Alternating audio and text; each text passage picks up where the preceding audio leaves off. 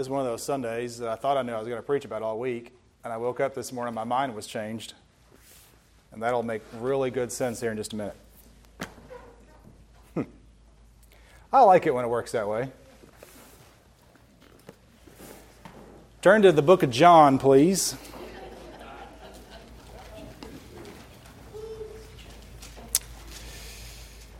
Book of John.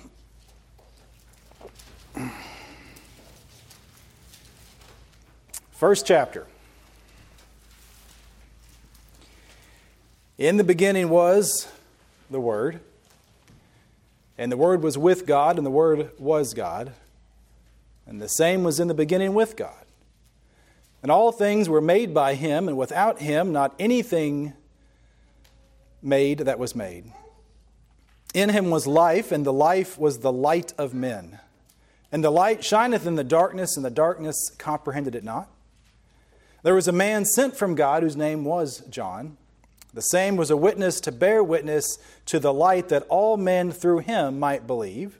He was not that light, but was sent to bear witness of that light. That was the true light, which lighteth every man that comes into the world. He was in the world, and the world was made by Him, and the world knew Him not. He came into His own, and His own received Him not. But as many as received Him, to them gave He the power to become the sons of God, even to them that believe on His name, that which were born not of blood, nor of the will of the flesh, nor of the will of man, but of God. And the Word was made flesh and dwelt among us, and we beheld His glory, the glory of the only begotten of the Father, full of grace and truth. In this beautiful passage, we have rich theology, rich context, and an amazing and wonderful view of exactly what went on at the beginning, what went on when Christ came, and the purpose and reason for His coming.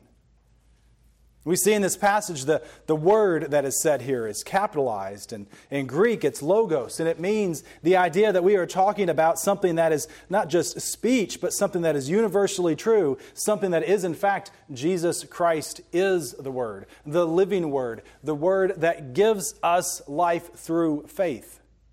And we are taught in this that Jesus is eternal. In verse 1, in the beginning was the Word. Before anything happened, Jesus was present. And Jesus was with God prior to the creation of the earth. This is why we go back to the Genesis story, which follows a similar pattern as the beginning of this chapter. We see that it is spoken of in plural because God, being one in three parts, was present at the beginning. And everything that was made by speaking it into existence through the power of the Word, which is Jesus Christ. Jesus is, in fact, God. Let no one confuse you from this at all. He claims as much, and therefore, as I've said repeatedly, Jesus must either be correct and is more than just a good teacher, or He is an out-and-out liar. Because anyone in society today who stands before you and says, well, I think Jesus was just a good teacher, then you must explain why Jesus claims to be God. Because no one who is a good teacher is going to tell you something that isn't true. And if it is true and He is God, then He is way more, you see, than a good teacher. He is in fact God. Jesus is the Creator. All things were made through Him, and by Him nothing. Without Him nothing was made. Jesus is the Creator. He's the giver of life. In Him was life. We are here today because of Him. We are living and breathing today because we are created in His image. He made the world by speaking it into existence. He created us out of what was made in the world, and He breathed His Spirit into us. And therefore we are similar, like God, in that we have a soul that has an eternal destination.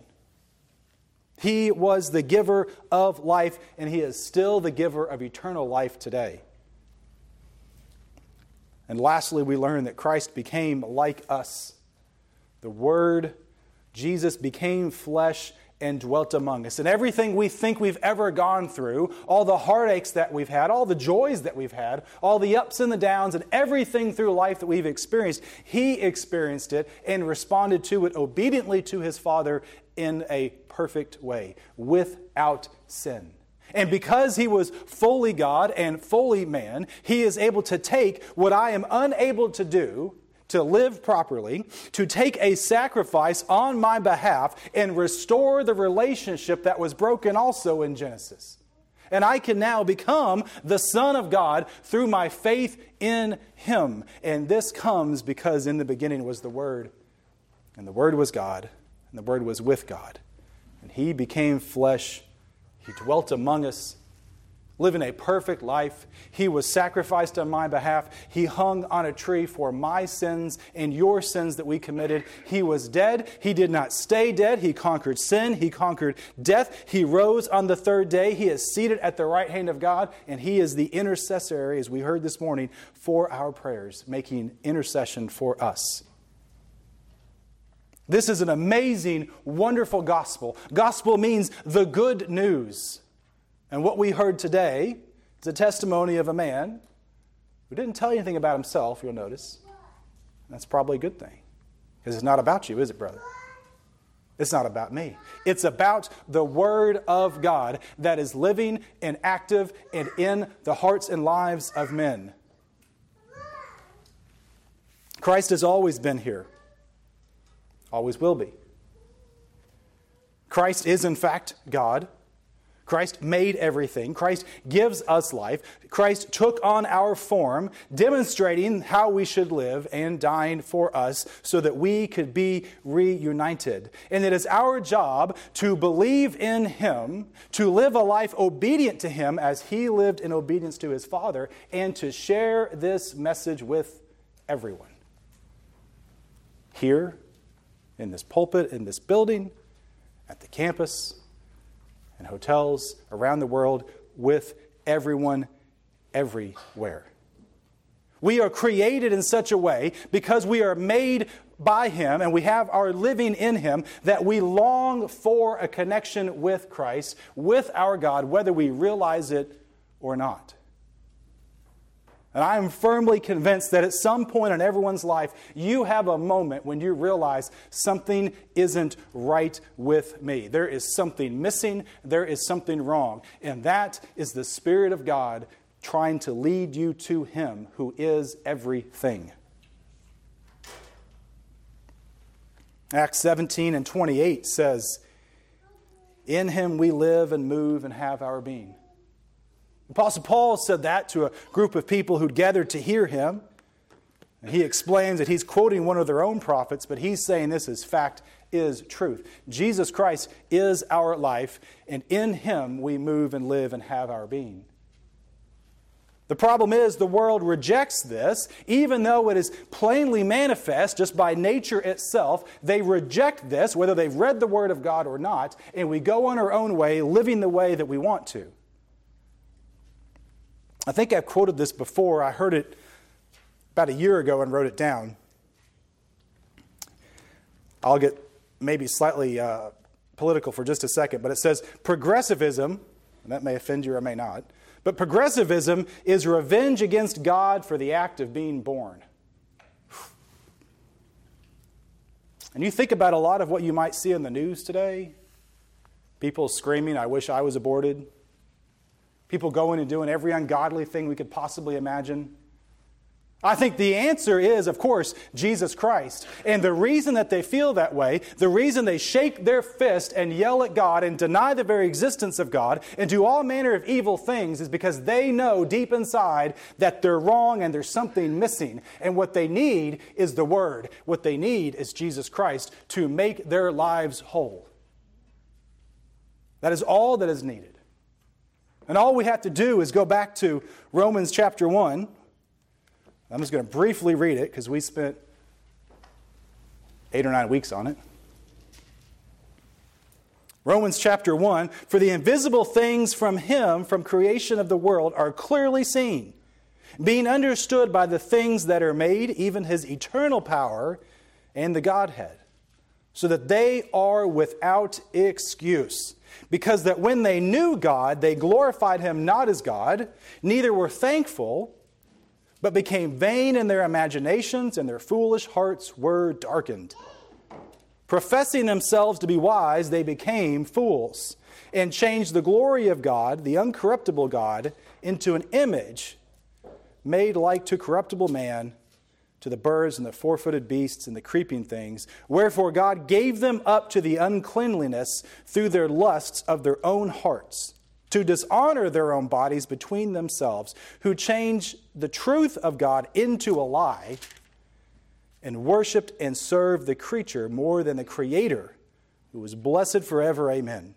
For this cause God gave them up into their vile afflictions. For even their women did exchange the natural use unto that which is against nature. And likewise men also, leaving the natural use of their women, burned in their lust for one another, men with men, working that which is unseemly, and receiving in themselves recompense for the error which was met. And even as they did not like to retain God in their knowledge, they didn't like to retain God in their knowledge. Have you seen the videos where people try and witness to people who don't believe in God? They scream and they yell and they stick their fingers in the air and they run away. They don't like to hear the truth. They are enemies of the truth. And the reality is, you may not scream and hiss and you may not be in deep sin, but if you're not a child of God, you are also an enemy of God. They likewise, and even as they did not like to retain God in their knowledge, God gave them over to a reprobate mind to do those things which are not convenient, being filled with all unrighteousness, fornication, wickedness, covetousness, malice, full of envy, murder, debate, deceit, malignity, whispers, backbiters, haters of God, proud, boasters, inventing of evil things, disobedient to parents, without understanding, covenant breakers, without natural affections, implacable, unmerciful, who knowing the judgment of God, that they which commit such things are unworthy of death, not only do the same, but have pleasure in them as they do them. This is the downfall of humankind, that we know how we should live. Very nature itself tells us what is right or wrong, and we want to disagree with that. We want to say, no, I do not agree with what the Scripture says. I do not agree with what nature says, and in fact, I will go my own way. It leads to nothing but worse and worse destructiveness, until another translation says at the very last verse there, they give out prizes for who could be the worst. And all you got to do is turn your TV on today and you see the prizes for who can be the worst person on earth. What's the answer to all this? Well, it's the light. It's the Word of God. It is, in fact, Jesus Christ. We know this on many accounts. We know that He's the answer. We know that He is the one who is the way. In Hebrews chapter 4 and verse 12, familiar passage, Hebrews 4 verse 12, it says, "For the word of God is quick and powerful, sharper than any two-edged sword, piercing even to the dividing asunder of soul and spirit, and of the joints and the marrow, and is the discerner of the thoughts and intents of the hearts. Neither is there any creature that is not manifest in His sight, but all things are naked and opened to the eyes of Him with whom we have to do." Let me read that in a different translation for a few of you. "For the Word of God is living and active and full of power, making it operative, energized, and effective. It is sharper than a two-edged sword, penetrating as far as the division of the soul and the spirit, or the completeness of a person, of both joints and marrow, the deepest part of our nature, exposing and judging the very thoughts and intentions of the heart. And no creature exists that is concealed from His sight, but all things are open and exposed and revealed to the eye of Him whom we have given you an account." See, the reality is this, brothers and sisters, those who are listening to me today, no matter who you think you are or where you think you are, God knows exactly what you do, and He knows the intentions of your mind and your heart. This is the message that people want to shun and push away and say that can't possibly be true, because all of us know that deep down inside, my thoughts are not good thoughts. Your thoughts are not good thoughts. Your intentions are often not good intentions. And the reality is, we all sin and fall short of the glory of God. Whether we sin physically or even just think about things that are not helpful for us. It is a sin, and we should and will be punished for such behavior. This is the problem. I already gave you the solution. This is the problem of mankind. This is our problem that we face. And the reality is the Word of God, that is the Spirit of God, Jesus Christ, using, in this case, the Scripture that I'm speaking of today, will speak to our hearts and divide for us the things that we can't physically do. I've mentioned this before recently. What's the difference between the soul and the spirit? How do you divide the minute part of the body from one to the other? Where does this stop and this begin? These are questions that we cannot answer, and speaks to the ability of the Holy Spirit of God to point right to where it hurts and say, here is where you must be obedient. Here is where you must repent. This is what you must do.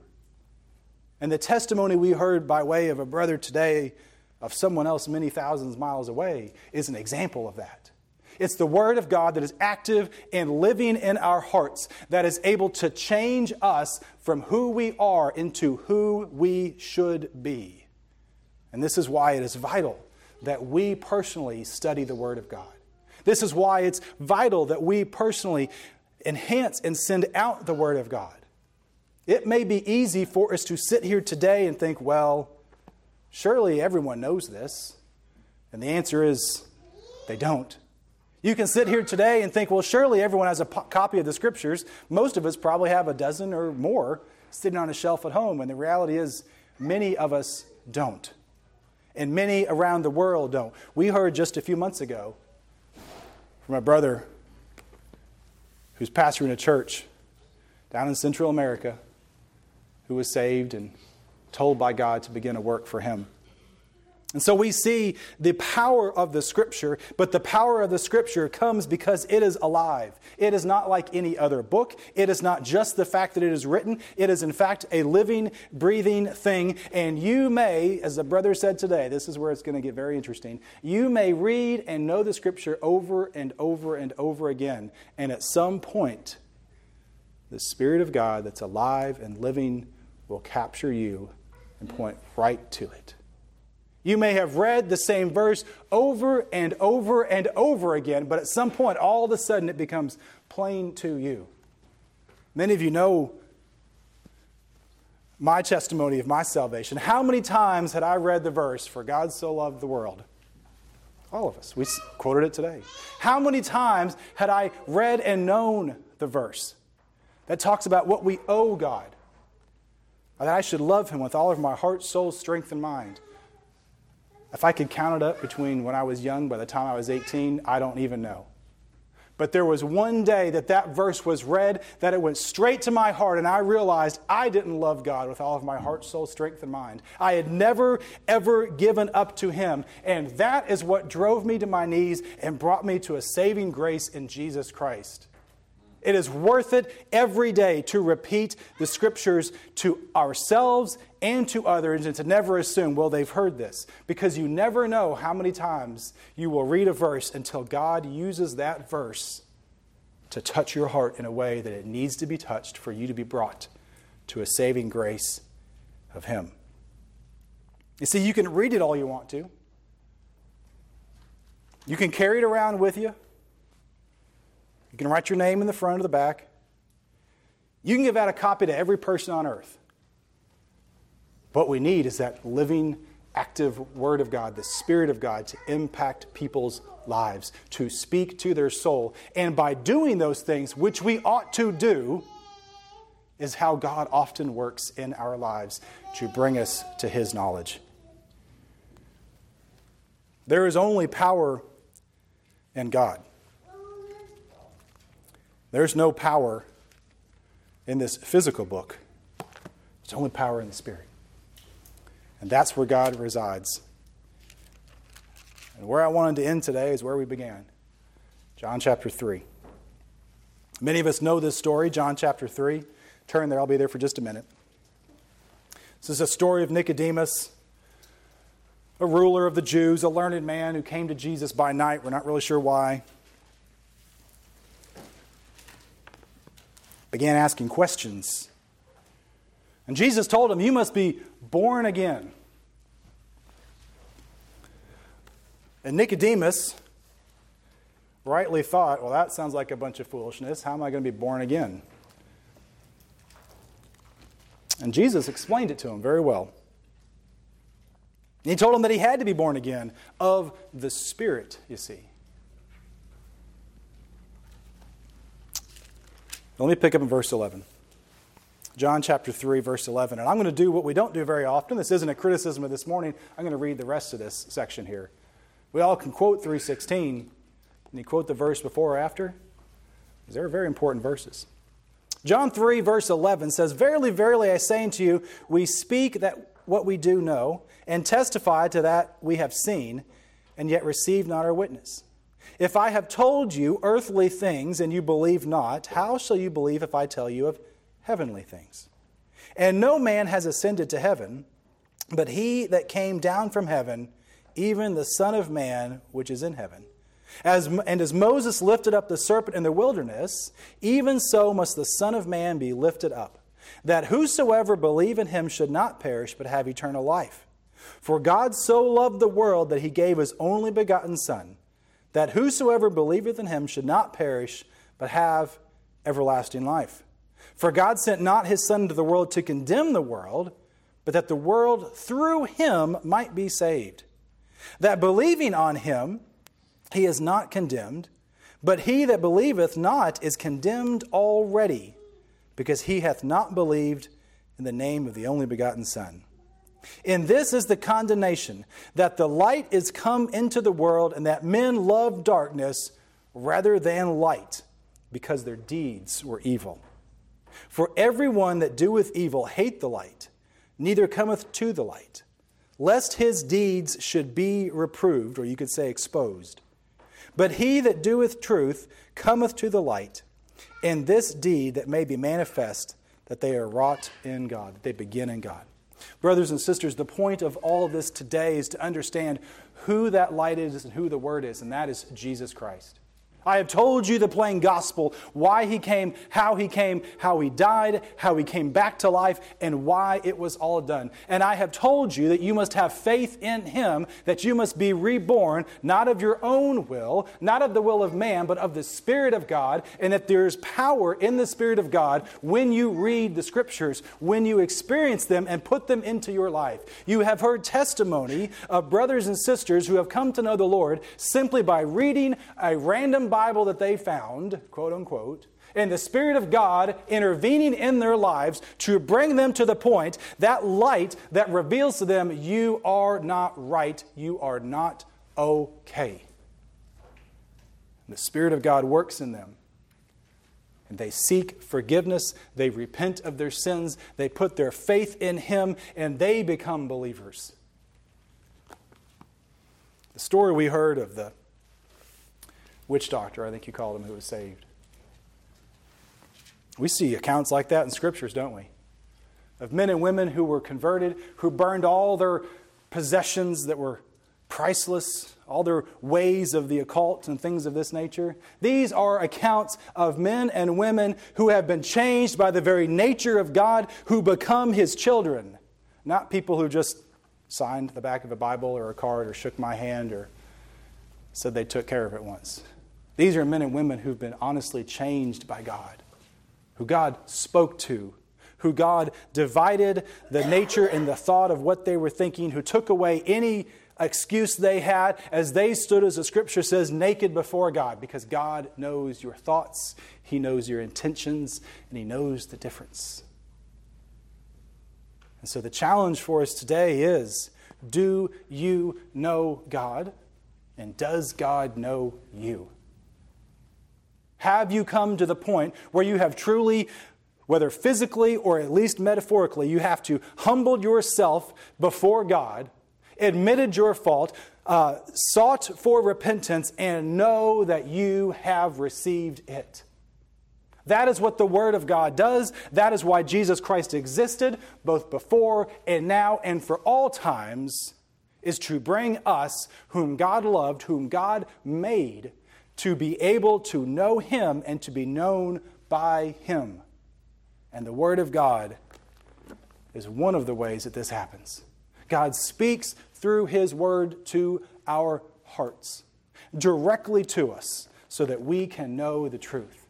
And that is why, after years of listening to some of these verses, that one day something was different. Because the Spirit of God revealed for me something that I hadn't seen. The Scripture didn't change. The Scripture didn't change at all. The Scripture had been the same for thousands of years. But God changed me. And if God has never changed you, if the Spirit of God has never spoken to you in a way that reveals your state before Him, then you need to ask for that to happen. You need to read the Scriptures. You need to allow God to speak into your life. Don't be so stubborn that it takes some random dog bringing you a torn up copy of the Bible. Don't be so stubborn that you spend your entire lives living in darkness before you finally repent and come back to Him and waste what you had before. Don't be so stubborn to think, well, I took care of this a long time ago, that you don't look unto God for assurance to be your Savior. And don't be so stubborn to think, well, just because I've read, for God so loved the world that He gave His only begotten Son, that whosoever should believe in Him should not perish but everlasting life, or because you got a star, because you could memorize that at VBS or whatever it is. Brothers and sisters, read it again and again and again as a man who is desperate for life. Because it is life. It is living, and it will save you. And if you do not know the truth, then you are already dead. You are already lost, and you are already losing. And so if you don't know the truth today, then you need to read the Scriptures. You need to listen to the Scriptures, and you need to pray that God would reveal Himself to your life so that you can come to the point of repentance and faith in Him. And if you're sitting here today and say, brother, I know that has happened to me. I know that I've been saved. I'm confident what God has done for me, and I'm thankful for it. Then we need to be in prayer for those who can't say that. And we need to be in prayer for those who go out every day working to make sure that people are aware of the gospel, that know the name of Jesus Christ, which is where salvation is, because there is no other name, there is no other way. Do not be deceived to think there is anything out there, any other name other than the name of Jesus Christ, whereby man can be saved and be made right with God. And so my charge today is that we remember the Word. In the beginning was the Word. The Word was with God, and the Word was God. And the same was in the beginning with God. All things were made by Him, and without Him was not anything made that was made. In Him was life, and the life was the light of men. And the light shineth in the darkness, and the darkness comprehended it not. I'll skip a few verses. And He came into His own, and His own received Him not. But as many as received Him, to them gave He power to become the sons of God, even to them that believe on His name, which were born not of blood, nor of the will of the flesh, nor of the will of man, but of God. And that is the power that is in the Scriptures. That is the power of God to change a life, to take it from what it was to what it should be, to stand us up before God and say, I have paid the price for the sins of this person, and he is mine and I am him, and we have entered into a relationship that will start at the point of salvation and last until everything else is gone and continue on forever. Because that is the desire of Jesus Christ. That is why He was in the beginning. That is why He died for us, so that we can know Him. And so I want to give an opportunity today, a hymn for us to reflect on these things. Maybe you're sitting here like I was years ago, thinking I know all this. And then it struck me. And the Spirit of God divided my soul and my spirit and said, you are not okay. And the best thing I ever did was I fell to my knees and I admitted I wasn't. And I sought Him for forgiveness. And brothers and sisters, that's the best thing you could ever do. Is to allow God to point to you and say, no, you're not okay. To go before Him humbly, confess your sins, and seek His forgiveness. That's what the Scripture tells us, what the Scripture teaches. It's what I will stand on and preach till my dying day, never wavering, because that is what I am called to do, and that is what the Scripture says we are to do.